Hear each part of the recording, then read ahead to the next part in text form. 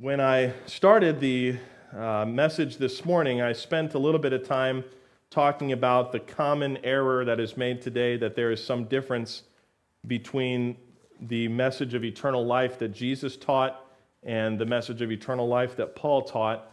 People tend to forget that there is a gospel message that was given from Jesus, which involved the kingdom of heaven is now at hand. This is important to recognize the difference in his ministry. It changed 2 more times after that, of course, to where he was going to prophesy that he was going to go and die. And this was so misunderstood by the disciples that Peter was willing to stand in the way of Jesus and say, "No, I'm not going to let them kill you." And what was Jesus' response to Peter?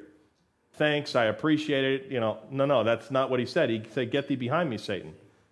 To show the severe lack of disconnect between what Jesus was there to do in the mind of the disciples and what he was there to do in reality.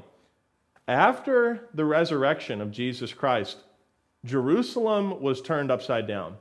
There's a major conspiracy theory going around that the disciples stole away the body.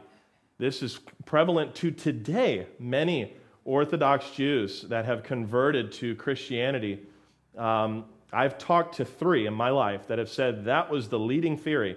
And they never touched the New Testament, which is pretty interesting.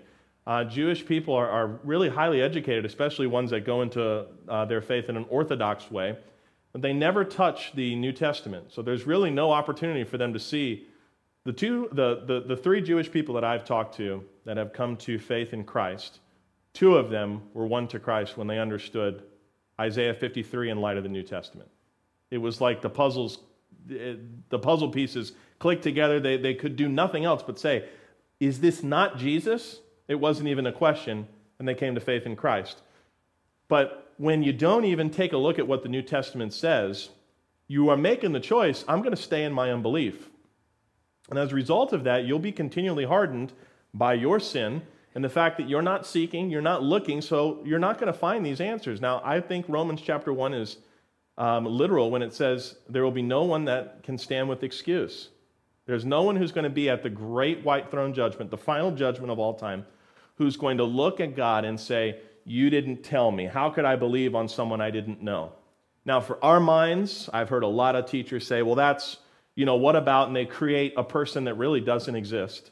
They create somebody somewhere, and in their minds, they're already creating a scenario to where you would have to answer in their favor. And I've asked teenagers before that say the question, "What about somebody who's on an island who never hears?" And I say, "Well, maybe God's preparing you to go reach them. Maybe you have the call of a missionary to go out and share the gospel with people." And I like that there's ministries like Ethnos 360 who spend years and years and years going into an unreached people group, and I mean they are unreached. They have a language that they understand, but it's not written down. It couldn't be explained or taught. These missionaries go in there and they spend 10 years getting the language into some type of alphabet. Then they can teach grammar. Then they can begin to establish the written language of the people. Then they go in and they teach from creation to the cross, and people get saved. I think that's great work to get behind, and we support missionaries who are a part of that group. I think of the Burns, Cody and Becca Burns. How many of you are familiar with Cody and Becca? Papua New Guinea is where they're at, and she's had a rough pregnancy, and then her son has had some health issues, and now her husband has some health issues as well. She does currently, so they're not able to go back to the field. But I think of people like that where they were not satisfied with, well, someone will reach them. They said, how about, why not me? Why not me be the one who goes on behalf of the Lord? But as we're going through and we see now Paul's legitimate information from the Lord Jesus that you're going to be rejected by Jerusalem, and I'm going to send you to the Gentiles. Paul is recounting all these things. He's rolling it out as it was supposed to be. He first goes to the public. Remember, he goes in, he visits the temple. He's going to make alms there. He's going to help a brother with a sacrifice. And as a result of that, there's a huge uproar that happens. And all of a sudden now he's been taken outside of the temple. The temple doors have been shut. Everything is shut down. They're ready to kill this man. There's a chief captain who is of the Roman side of power that comes up and says, "What's going on?" And he thinks Paul's some other guy, an Egyptian, who had led a rebellion of 4,000. Paul's like, "No, I'm the Jew from Tarsus. let me speak to the people. We know the guard that pulled Paul aside could not speak Hebrew because he asked Paul if he could speak Greek. And then Paul addressed the audience in their Hebrew tongue, and he went through his conversion story and how that he was going to be rejected with hostility in Jerusalem, and that's exactly what happened.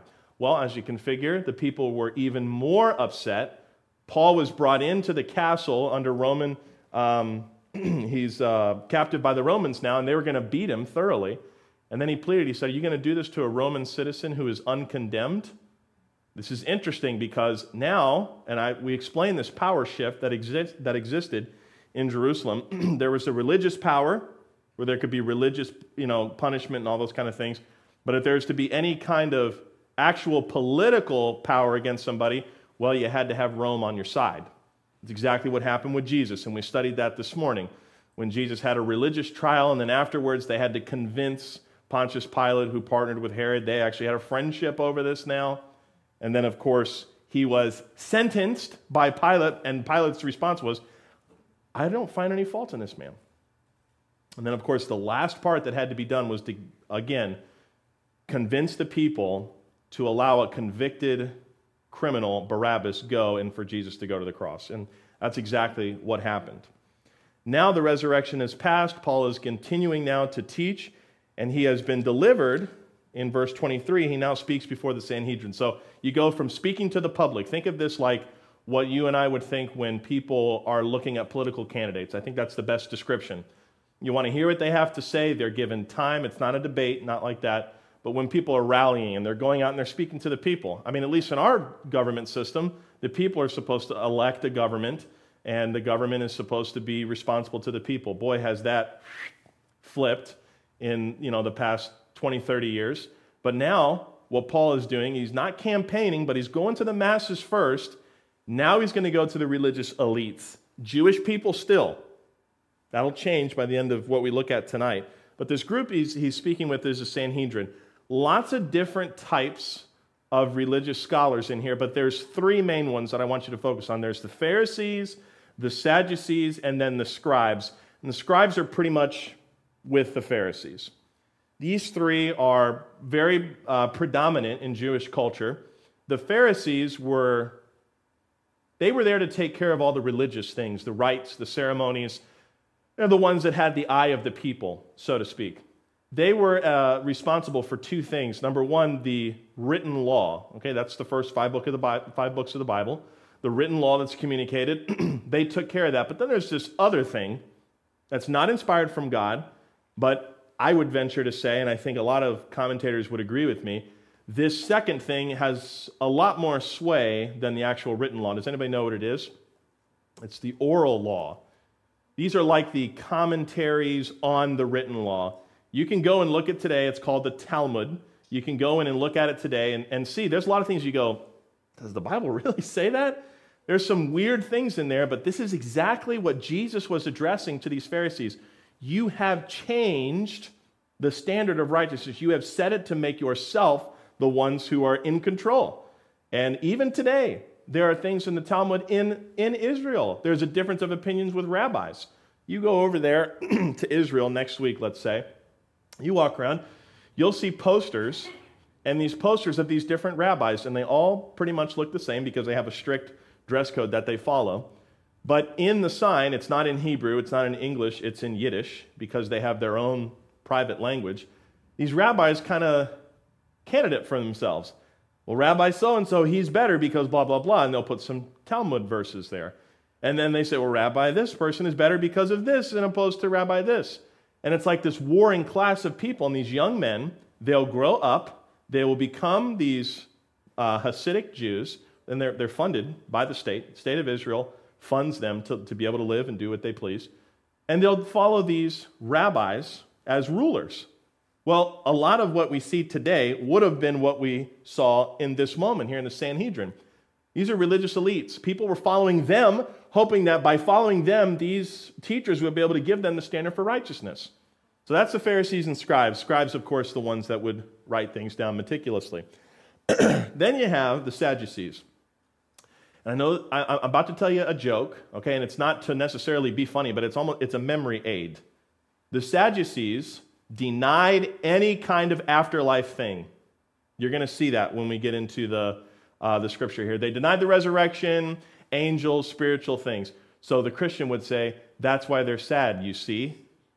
Okay, and I know that's like, goodness, dad joke, we're maxing out on the dad jokes. Well, I can do that now, and that's fun. But in all seriousness, you can differentiate between the Pharisees and the Sadducees. The Sadducees were more political. They wanted to kind of be like the conservatives. They weren't real, liberal in their interpretation of things. A little more rigid, but not more rigid than the Pharisees. The Pharisees were the end-all, be-all. They were the examples. But when Paul makes a statement in verse 6, which we'll see in a second, he appeals to something that it literally tears the group apart. I think Paul did it on purpose. I think that Paul had a little bit of bitterness towards these group of people. You're going to see by the response he says to them. Let's take a look at it. Verse 1 in chapter 23 of Acts, page 1181 in a Scofield Bible. And Paul, earnestly beholding the council, said, Men and brethren, I have lived in all good conscience before God until this day. And the high priest Ananias commanded them that stood by to smite him on the mouth. Okay, if anybody smites you on the mouth, it's not a pat on the back. They literally reared back with the back of their hand and smacked him in the mouth. Then said Paul unto him, now this is where I say Paul had some things. I don't know if this is right, what he did. But he did say something pretty direct. These would be fighting words, so to speak. He receives that smack on the mouth, which is not right. Why is that not right? Because the Jewish system should have been, as it was set up by God, innocent until proven guilty. This man has not been charged by Rome, nor has he been charged by the Sanhedrin, and yet they beat him around. So he makes a response to that. Look what he says. God shall smite thee. Now he says, thou whited wall. You ever heard someone else use this term before? Our Lord and Savior Jesus Christ said the same thing. And he said a little more. John the Baptist said they're a generation of vipers. These are not things you're going to put down on your resume, I worked at so-and-so. I won the Generation of Viper Award. I was called the Great Whited Wall. People referred to me as a whited sepulcher. Those things are not good. Besides the viper comment, a whited wall or a whited sepulcher gives the illustration of something that looks good on the outside, but the actual ability, the strength of that thing is not good. It is good in appearance only. This is like a very pretty load-bearing wall that has not the proper requirements to bear the load in which it's under. It'll look good, but you're not going to want to put your family in there. Whole thing could fall down and you could lose your family. He says, For sittest thou to judge me after the law, and commandest me to be smitten contrary to the law? Now, some commentators will say, well, Paul didn't know that was Ananias that commanded him, otherwise he wouldn't have said that. Paul does change his tune here in verse 4. There's another response to him that says, And they that stood by said, Revilest thou God's high priest? Then said Paul, I wist not, brethren. So I still don't think that the truth of what Paul said is now, nullified because he made that mistake in who he said it to. But he does respect the Jewish people's positions. And don't forget, he's a Jew. He understands all of this. He's going to reveal some things that we're going to look at in Philippians in a second. But his statement is, I wist not, brethren, that he was the high priest, for it is written, Thou shalt not speak evil of the ruler of thy people. See, Paul's getting them on both sides. First of all, you're going to see later on in this address, he wasn't doing anything wrong in going to the temple. Trouble came and found him. He was not the trouble. Second of all, regardless of whether the high priest or someone else commanded Paul to be struck, doesn't really matter. It was not their right to do that. He had to be condemned first. And he's there to give his appeal. But they struck him. Is that the first time that that's happened? No, it's not. We're going to look in a little bit in Acts chapter 5. That's some other things that I think are worth looking at. But he says, I also should not speak evil of the ruler of thy people. Verse 6, But when Paul perceived, this means that he saw and understood something, and he's going to use that understanding to his advantage. that one part were Sadducees. What do we know about these guys? They denied what? Spiritual things, and specifically, they would have denied what about Jesus Christ? The resurrection. The Pharisees, remember, they were Pharisees that believed, but they kept their mouth closed for fear of judgment. They could believe the resurrection. They're looking for the prophecies. They just missed that it was Jesus. But Paul now, he sees here and he says, ooh, there's something I can gain advantage of here. He cried out in the council. So now he's gone from a soft tone to a very direct tone. Men and brethren, I am a Pharisee, the son of a Pharisee. And look at this statement. Of the hope and resurrection of the dead, I am called in question. Look at the response this gives. And when he had said so, there arose a dissension, disagreement, strong disagreement between what two groups? Why would it be these two groups? Group one, the Pharisees, because, hey, he's one of us. One of us. Okay. And the Sadducees say, heresy. He's speaking of things that are not true in the resurrection. And the multitude was divided. Now here's your proof text for Sadducee, that little memory aid. For the Sadducees, verse 8, say that there is no resurrection, neither angel nor spirit, but the Pharisees confess both. Now, pause for a second here, and I want you to look in Acts chapter 5 and verse 34. Could you do me a favor and fill this water for me? And then also, if you could bring me my cell phone, because my tablet's going to die. I think I will be okay, but still. Thank you.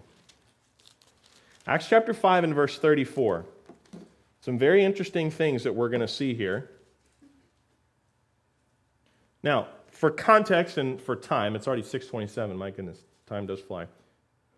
The apostles have been brought before the council again now, and they are there because they have been brought in once before and told expressly, do not speak about Jesus. That makes people angry. Don't do it. And they very famously said, we would rather obey God than man. This is why when Trent told me what happened during Friday Night Soul Winning, and that there was a threat from the leadership of that mall to trespass people for just talking to another person willfully. You know, the picture they want to paint is Trent had somebody up on the wall by their neck sharing the gospel and just violating their rights. These are two consenting individuals having a discussion, but you can't do that because that's offensive. I'm telling you, folks, the apostles had gone through this very same thing, and they set an example for us. I don't think that means we go and look for the trouble, but you share the gospel. And if the consequences come, then the consequences come. You be prepared and rely on God for strength to face whatever the government may say. You don't have to be afraid of those things. Are they going to take things away from you? Yeah. Is it going to be difficult? Yeah. But we serve God who's given us eternal life. Now for some people, that's hard. But when you're walking with the Lord and you're close with Him, you understand, what could my government do to me that would nullify what God has given me? Amen? That's something beyond this world. And you go study what happens to the believers in the tribulation period. They lose their heads. They cry out for vengeance on their blood. And what does God say to them? There are many more who have yet to die. We're living in a very, very interesting time in history. I don't think we should, for fear of offending people or getting in trouble, well, I'm not going to say anything. Well, you'll have to answer for that because there's an example that's set for us. But these now are brought before. It's the second time, and now the council's ready to beat the apostles. They're done with it. They'd reached the top. Gamaliel says his piece. This is what he says in verses 34 through 39. Then stood there up one in the council, a Pharisee named Gamaliel, a doctor of the law, had a reputation among all the people, and commanded to put the apostles forth a little space, meaning give them an opportunity to breathe. Hang on a sec, ring it back, and let me speak to you. He said unto them, Ye men of Israel, take heed. What does it mean to take heed? Yield. Be careful to yourselves what ye intend to do, as touching these men. Now, he's going to go, and as a good teacher, he's going to give us some examples. 36. For before these days rose up Theodas, boasting himself to be somebody. I always laugh when I read that. He thought he was somebody, to whom a number of men, about 400, joined themselves, who was slain. So Theodas, the somebody, turned into a nobody. And what happened with his following? Who was slain, and all, as many as obeyed him, those 400, were scattered and brought to naught. What does it mean that they were brought to naught? That they died?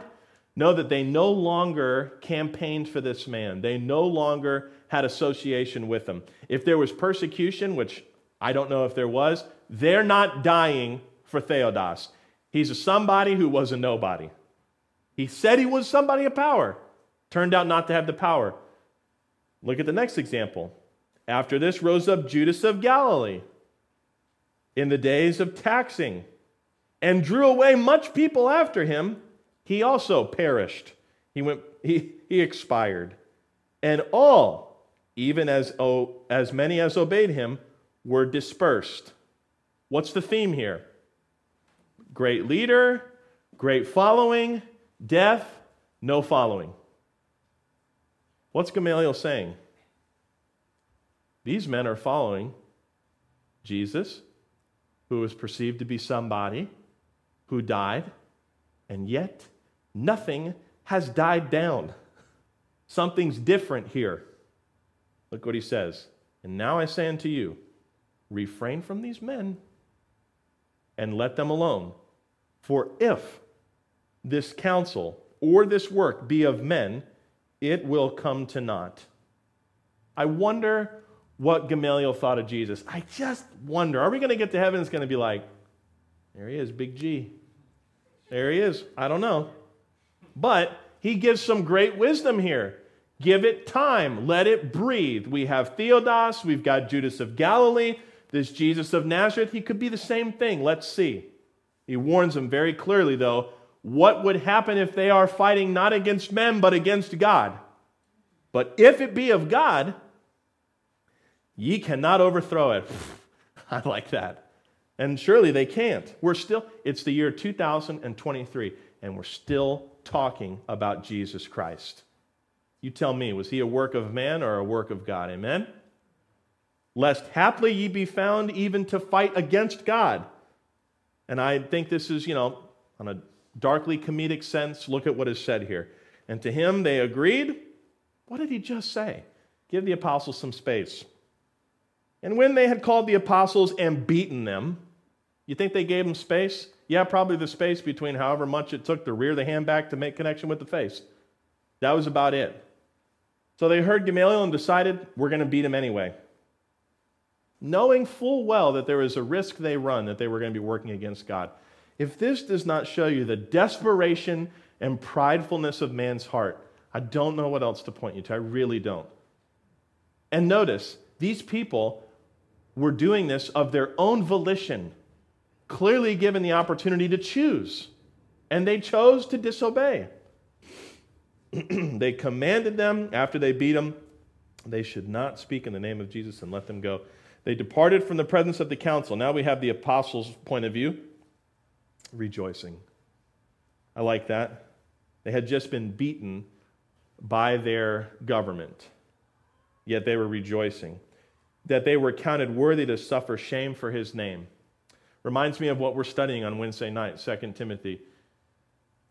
If we suffer for him, we shall also reign with him. And at the judgment seat of Christ, where we're going to be rewarded with gold, silver, and precious stones for works in our life that are profitable. I think of some of you who have gone through persecution in your family. Some of you have not even talked to your family for years because you take a stand for Jesus Christ. If you're doing that in the spirit of meekness, you'll be rewarded for it. Just let God take care of it, folks. You keep preaching the death, burial, and resurrection of Jesus Christ. Amen? He'll take care. Vengeance is mine. Say at the local church? No. Say at the Lord. I'm so glad that he's taking care of that. I'm just called to be found faithful. 42. And daily in the temple and in every house they ceased not to teach and preach Jesus. How do you think they took that instruction? Well, it tells you right there. All right, now go back to Acts chapter 23. So I wanted you to see that this is not the first time that there was some type of disagreement, but it looks like this time, instead of somebody giving some advice, now they're just full out dissenting with one another. Verse 9, Acts 23. And there arose a great cry, and the scribes that were of the Pharisees' part arose and strove, saying, we find no evil in this man. Interesting. So the opinion now has changed on Paul. I wonder if this is, remember, this just says it was a part, the scribes' part of the Pharisees. I wonder if these were the ones who were believing, or they just saw by their own law that they wanted to keep this. We can't do anything against this guy. We're trying to convict him of breaking the law of which we're supposed to uphold, and we're breaking it ourselves. I mean, there are at least men of good conscience that knew right from wrong. But that didn't stop. We find no evil in this man, but if a spirit or an angel hath spoken to him, let us not fight against God. Why would that have been a problem? Because the Sadducees would have denied it. They don't believe in any of that. And when there arose a great dissension, the chief captain, fearing lest Paul should have been pulled in pieces of them. This is literally, I mean, think of the riots that we have seen in the last, 5 years in our country. I don't know if you've seen it. I've seen a few of them. Have you seen where they just literally get out of control like that? It's like one thing will be said, and usually someone will actually throw an object or push somebody, and then all of a sudden it's like immediately you see people there. What I notice first is the hands and the neck coming back. It's like a very specific motion, and then it's hands on people. And you see the weaker people falling to the ground, and there's a lot of scuffling, and then there's the tear gas that's shot out, and you go, if you're in the middle of that, and you are unaware of what's going on, you'll be trampled into pieces. I mean, I don't think body parts are going to come off, but you'll die. We've seen at some of these horrible, secular, pagan music artist concerts, people just pushing up a little bit at a time, and people die, which I think is so interesting. I don't think that's a coincidence. I think a lot of this type of stuff is weird sacrificial behavior. But you find out, you can see what's going on in this scene right now. There's enough men, that there's enough contention, that it's going to get violent real quick. Our chief captain, the Roman guy, he comes back in, going back into the scriptures, seeing that Paul should have been pulled in pieces of them, commanded the soldiers to go down, take him by force from among them, and to bring him into the castle. And the night following, the Lord stood by him. Now, this is very important for Paul because, Paul's been doing ministry for probably about 20 years up to this point. He's gone out and he's getting ready to write letters and all this stuff. He's gone to Corinth, all these different places. He's done a lot of what we've read in the New Testament already. And the Lord encourages him and says, be of good cheer, Paul. I know this is not directly written to us, but I would think the same for you and me in our culture today. Be of good cheer. This is why personally I have to check myself when I have a bad attitude and I'm walking around. I have to really ask myself. I just said this to my uncle before he went back to Awana. At the time, I was listening to the game, and that we were losing, and I think that's how things ended up. But he was like, well, sorry to hear that. And I didn't even catch myself saying it. I said, well, at least I've still got eternal life. And I kind of laughed to myself, and then like, wow, it's just a, football game. Why would you have that kind of encouragement? But seriously, you find yourself in a bad spot in this world. Don't forget this is not your final place. You're going somewhere else.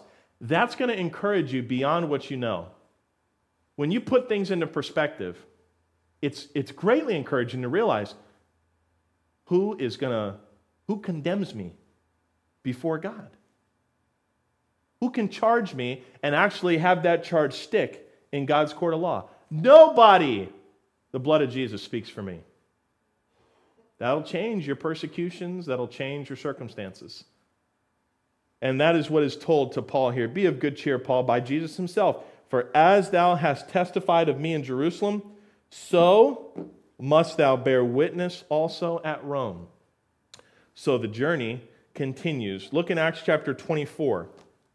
We're skipping over a portion of Scripture for time, but in Acts chapter 24 and verse 1 is where we're going to look at. What we skipped over was there was a plot of about 40 guys to have that chief captain leave Paul alone in an area, and then they were going to kill him.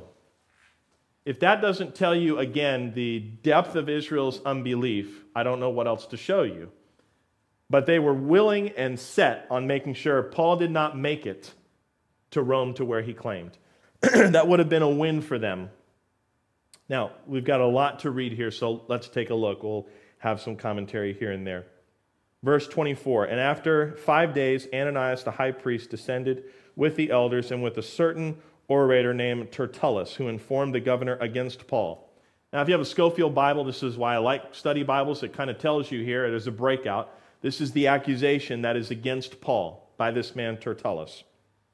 And when he was called forth, began to accuse him, saying, seeing that by thee we enjoy great quietness, and that very worthy deeds are done unto this nation by thy providence, we accept it always and in all places, most noble Felix, with all thankfulness. Now, because of what we skipped in chapter 23, we missed who this man Felix is. He's the governor. Tertullus here is this is the prosecution lawyer who comes against, he is framing now Felix's opinion. He's like, look, things have been quiet. We're behaving. We're beneficial under your rule, most high and noble Felix. It's oozing off. You can tell. Oof. Notwithstanding that I be not further tedious unto thee, I pray thee that thou wouldest hear of us thy clemency, a few words. For we have found this man a pestilent fellow. Boy, is there any bias revealed here? And a mover of sedition, not a good thing, among all the Jews throughout the world, and a ringleader of the sect of the Nazarenes. Interesting. What did the scribes think of Paul? We find no evil in this man. What does Tertullus say? Everybody's bothered by him. He's framing it. Who also hath gone about to profane the temple, whom we took and would have judged according to our law. But the chief captain came upon us, and with great violence took him away out of our hands, commanding his accusers to come unto thee, by examining of whom thyself makest take knowledge of all these things, whereof we accuse him. So there's the charge. He's a problem, he's a pestilence, he's of a violent gang out of Nazareth. And guess what? Even further, he disrupted the peace in the temple. Now, isn't it nice that in Roman law, this man can now speak for himself? That's the charge. And the Jews also assented, saying that these things were true. So not only was it just Tertullus here that was saying some things, there was a posse and crowd with him, saying, aye, this is true. But Paul gets to speak for himself here. Then Paul, after that the governor had beckoned unto him to speak, answered, for as much as I know that thou hast been of many years a judge unto this nation, I do the more cheerfully answer for myself. Why would Paul be more joyful to answer before Felix, the governor, than Tertullus would have been in his joy? Because Paul's in the truth. Paul is not coming in to persuade them to think something that's not true. Look at what he says. Because that thou mayest understand that there are yet but 12 days since I went up to Jerusalem for to worship. That was all the way back in chapter 21. They neither found me in the temple disputing with any man, neither raising up the people, neither in the synagogues nor in the city, neither can they prove the things whereof they now accuse me. But this I confess unto thee, that after the way which they call heresy, what would that way have been? The way of Jesus, the way of eternal life. Believe on the Lord Jesus Christ and thou shalt be saved. Change your mind, Israel, and be baptized. That's the first message that's given to Israel from Peter. He says, this Jesus, you killed him. He was the Messiah. Repent, change your mind. But this we read 14, excuse me.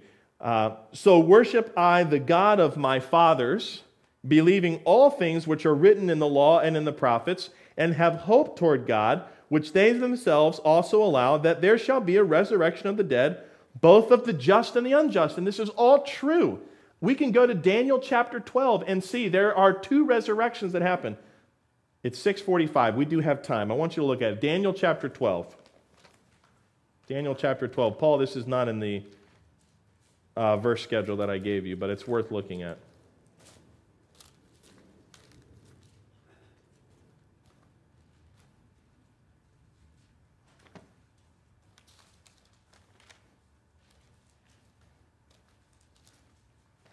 Daniel chapter 12, page 919. And at that time, we'll start in verse 1. We're going to get to verse 3 there. And at that time shall Michael stand up, the great prince, which standeth for the children of thy people. And there shall be a time of trouble, such as never was since there was a nation, even to that same time. And at that time thy people shall be delivered, every one that shall be found written in the book. Now, the heading here is there's the resurrections. Now we could have gone to Revelation 19 and shown you this, but that's New Testament. Have your eyes for a second. At this time, when Paul is standing giving his defense before Felix, they had this scripture. This had been around since 530-something BC. They should have known this. And many of them that sleep in the dust of the earth shall awake, some to everlasting life. I contend that is those who have faith in the Messiah, and some to shame and everlasting contempt.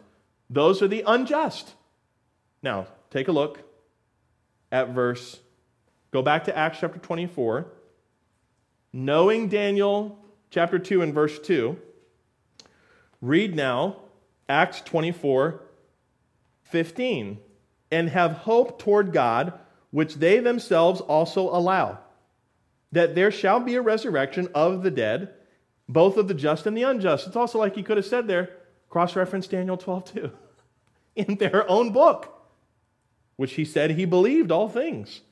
16, and herein do I exercise myself to have always a conscience void of offense toward God and toward men.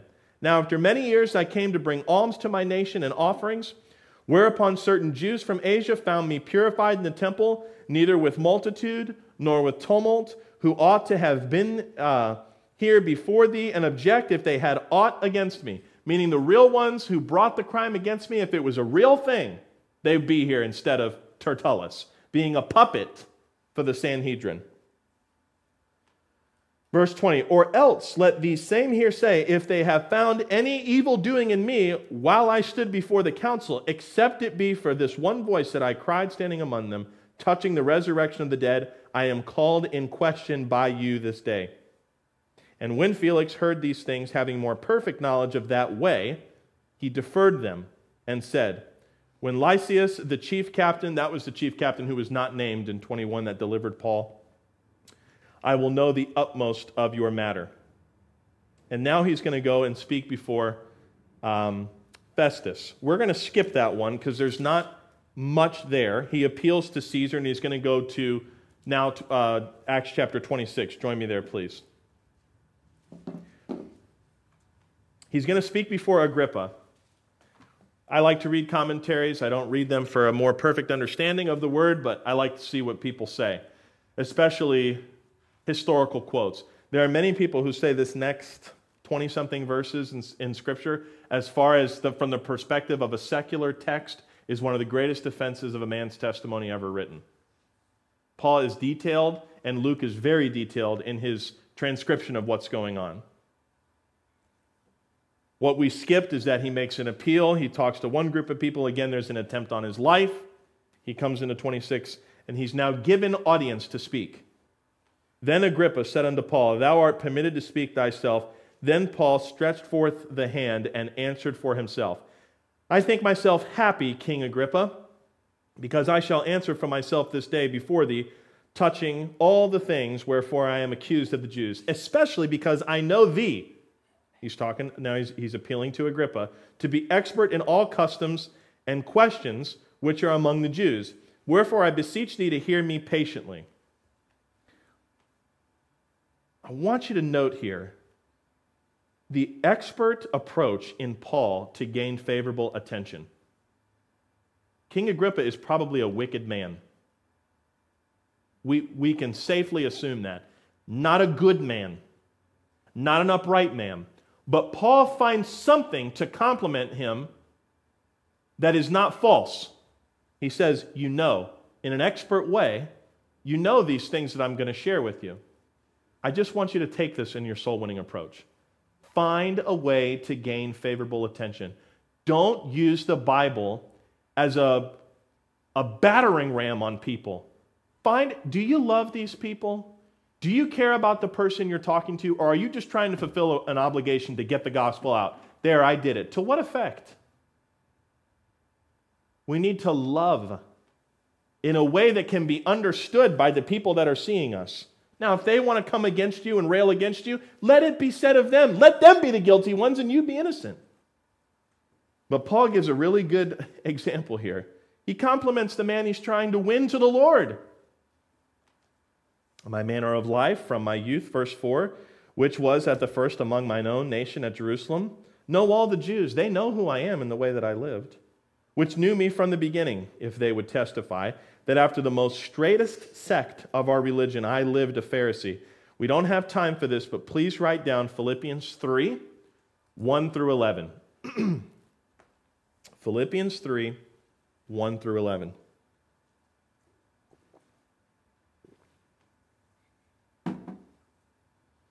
And now, verse 6, I stand and am judged for the people of the promise made of God unto our fathers, unto which promise our 12 tribes, instantly serving God day and night, hope to come. For which hope's sake, King Agrippa, I am accused of the Jews. He's beginning to show them they don't understand the things that I understand, and I have studied the law as the tightest of them have. Why should it be thought a thing incredible with you that God should raise the dead? Why is that important for King Agrippa? Well, if he's familiar with the Jews' way, he'll know of the resurrections in the Old Testament.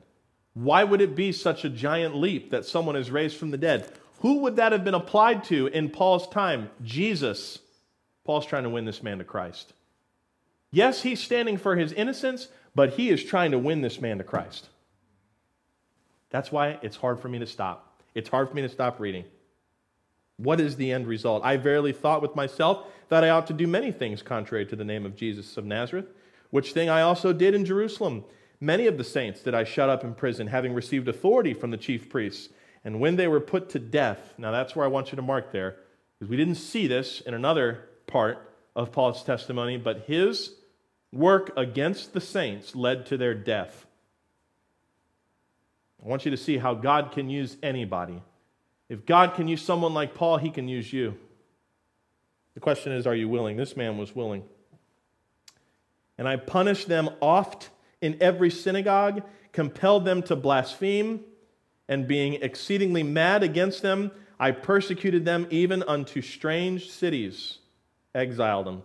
Whereupon I went to Damascus with authority and commission from the chief priests. At midday, O king, I saw in the way a light from heaven, above the brightness of the sun, shining round about me and them which journeyed with me.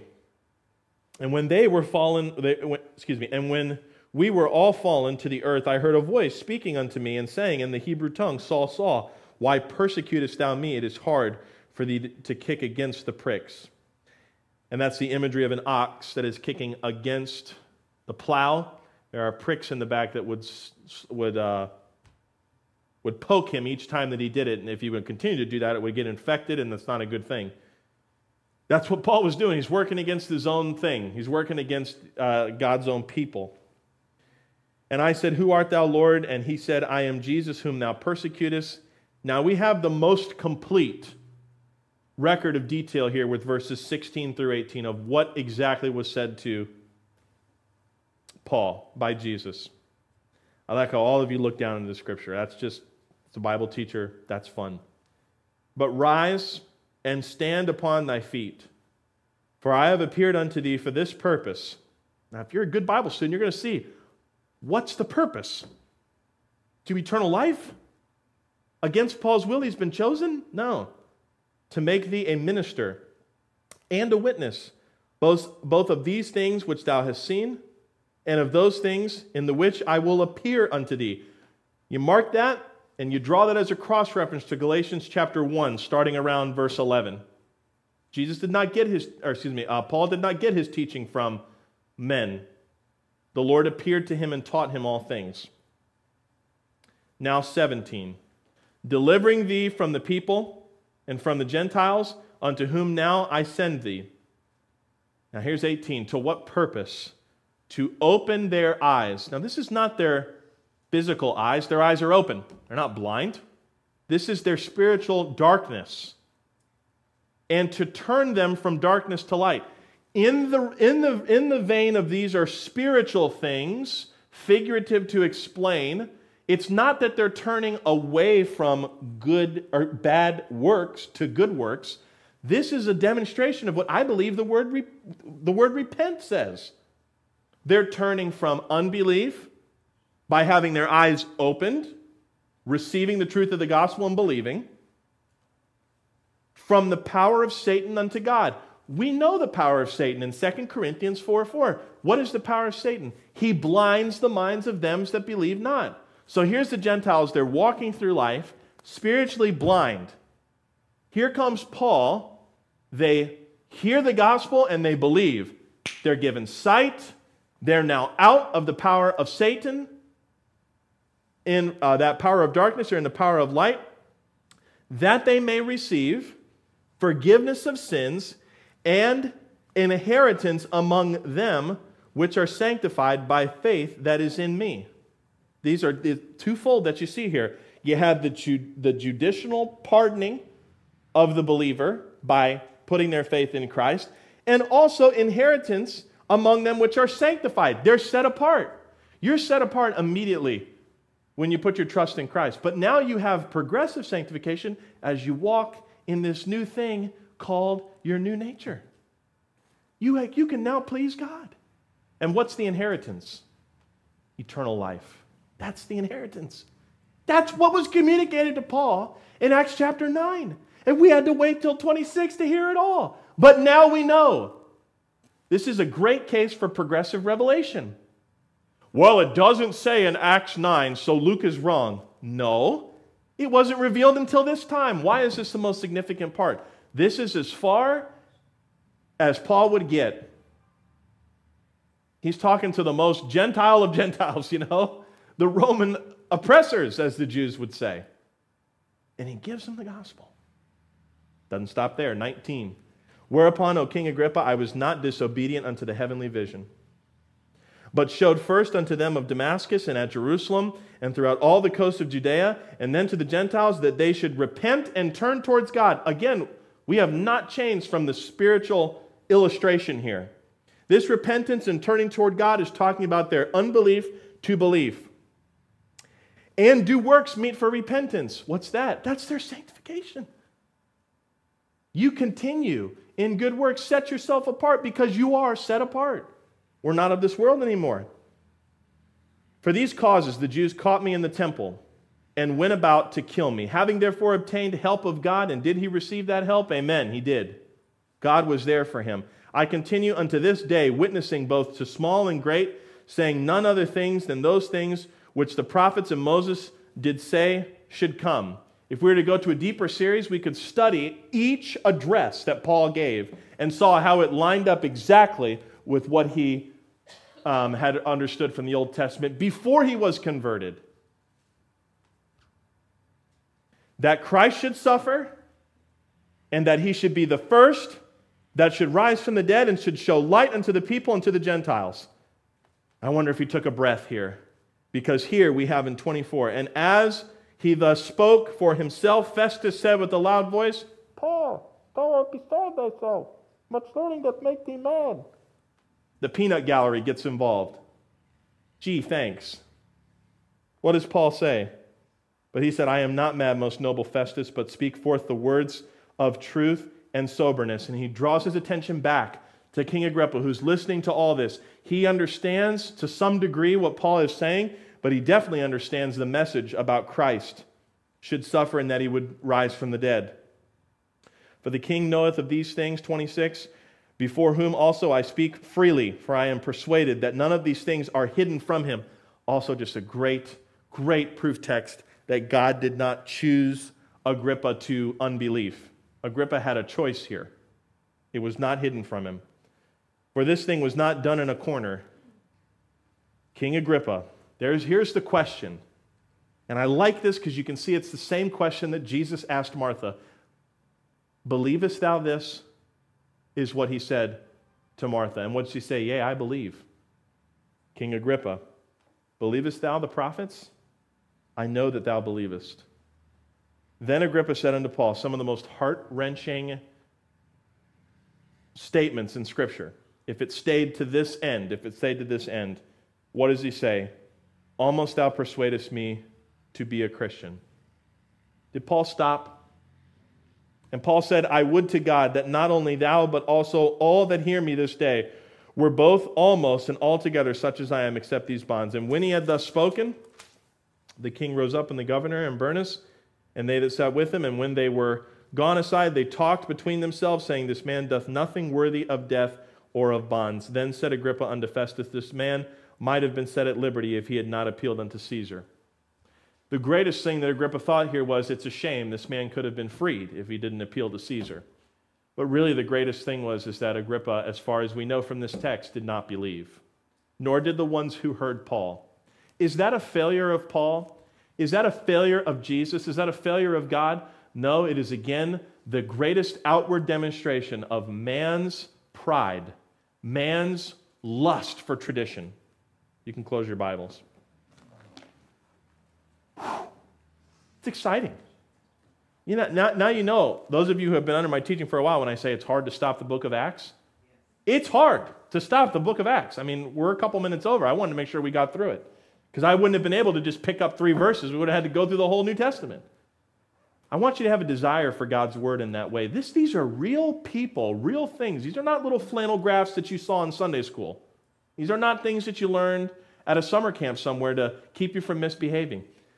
These are the oracles of God. These are the things that we look at and say, if I have common suffering with my Savior when I stand for Him. But notice what I wanted to make sure we saw in this 2-part series. Paul's no dummy. He didn't sit there and go, oh, they're going to kill me, and just pout and, throw a fit. He used it to bring praise, honor, and glory to the Lord. You do the same. You go and do likewise in that way. And did Paul draw on his experience as a Pharisee? That sometimes he did. But what was his main source of encouragement? Jesus Christ. Same for you. If you're here today and you have no assurance that you're going to heaven when you die, you'd say, I hope I'm going to heaven. Well, you can know. This hand represents you and me. This block of sin represents sin. I put this on top of my hand because all of us have sinned and we fall short of God's glory. What's God's glory? It's perfection. We have to be absolutely sinless to get to heaven. Some people think, oh, it's sinning less. No, it's no sin at all. You have to be perfect, and we all fall short. God loves us. He hates this sin. The wages of sin is death, eternal separation from Him in hell. God made a way for this sin to be paid, but it's not by any of man's good works. Coming to church tonight is not going to save you. Giving all of your estate is not going to save you. Being a good person is not going to save you. Someone has to die for this sin. This hand represents the Son of God, Jesus Christ, fully God and fully man. And what Jesus did is He went to the cross of Calvary, He took this sin and laid it upon Himself, and He cried out on the cross, it is finished. To the purpose of bringing you from darkness to light, to open up your spiritual eyes so that you would have a change of mind. For God so loved the world that He gave His only begotten Son, that whosoever believeth in Him should not perish but have everlasting life. Salvation is not in anything that you can do. It's in everything that Jesus already did. And salvation is already ready for you. All you have to do is believe on Jesus Christ, the Son of God who shed His blood on the cross of Calvary, was buried and rose again. He did that for your sins. The moment that you believe that, you're passed from death unto life. You'll never be brought into condemnation again. You have a home in heaven. The Holy Spirit resides in you. You've been bought with the blood of Christ. You've been born again. You have a new nature. Oh, man. The greatest of all those things is you have eternal security. Now when God sees you, He sees the righteousness of His Son. Amen? If you've yet to believe on Jesus Christ, do so today. Do not delay. Let's go to the Lord in prayer, shall we? Heads are bowed and eyes are closed. If you're watching on the internet tonight and you say, Pastor, that makes sense. I came into the live stream and I said, I don't know if I'm going to heaven, but now I know. I've put my trust in Jesus Christ. Would you pray for me? I certainly would. Would you just click that button there that says, yes, I'll trust Christ. Write us a comment on Facebook or any other site that we're streaming on. If you're here in the audience today, say, Pastor, I just trusted Christ. Would you pray for me? I certainly will. Would you raise your hand and let me know? Raising your hand doesn't save you. It just lets me know, and I'd like to pray for you. Knowing almost all of you tonight, I know that we are all a part of the body of Jesus Christ. Please do not be discouraged. Please also do not sit in ignorance. Learn the word. Be skilled in it. And be ready to share it. Heavenly Father, thank you for this word tonight. Bring us back here safely for our midweek message. But Lord, we pray we're going home tonight. And if it's not tonight, Lord, then I pray we are given the strength needed to do your will. In the mighty, precious, powerful name of Jesus, we pray these things. Amen.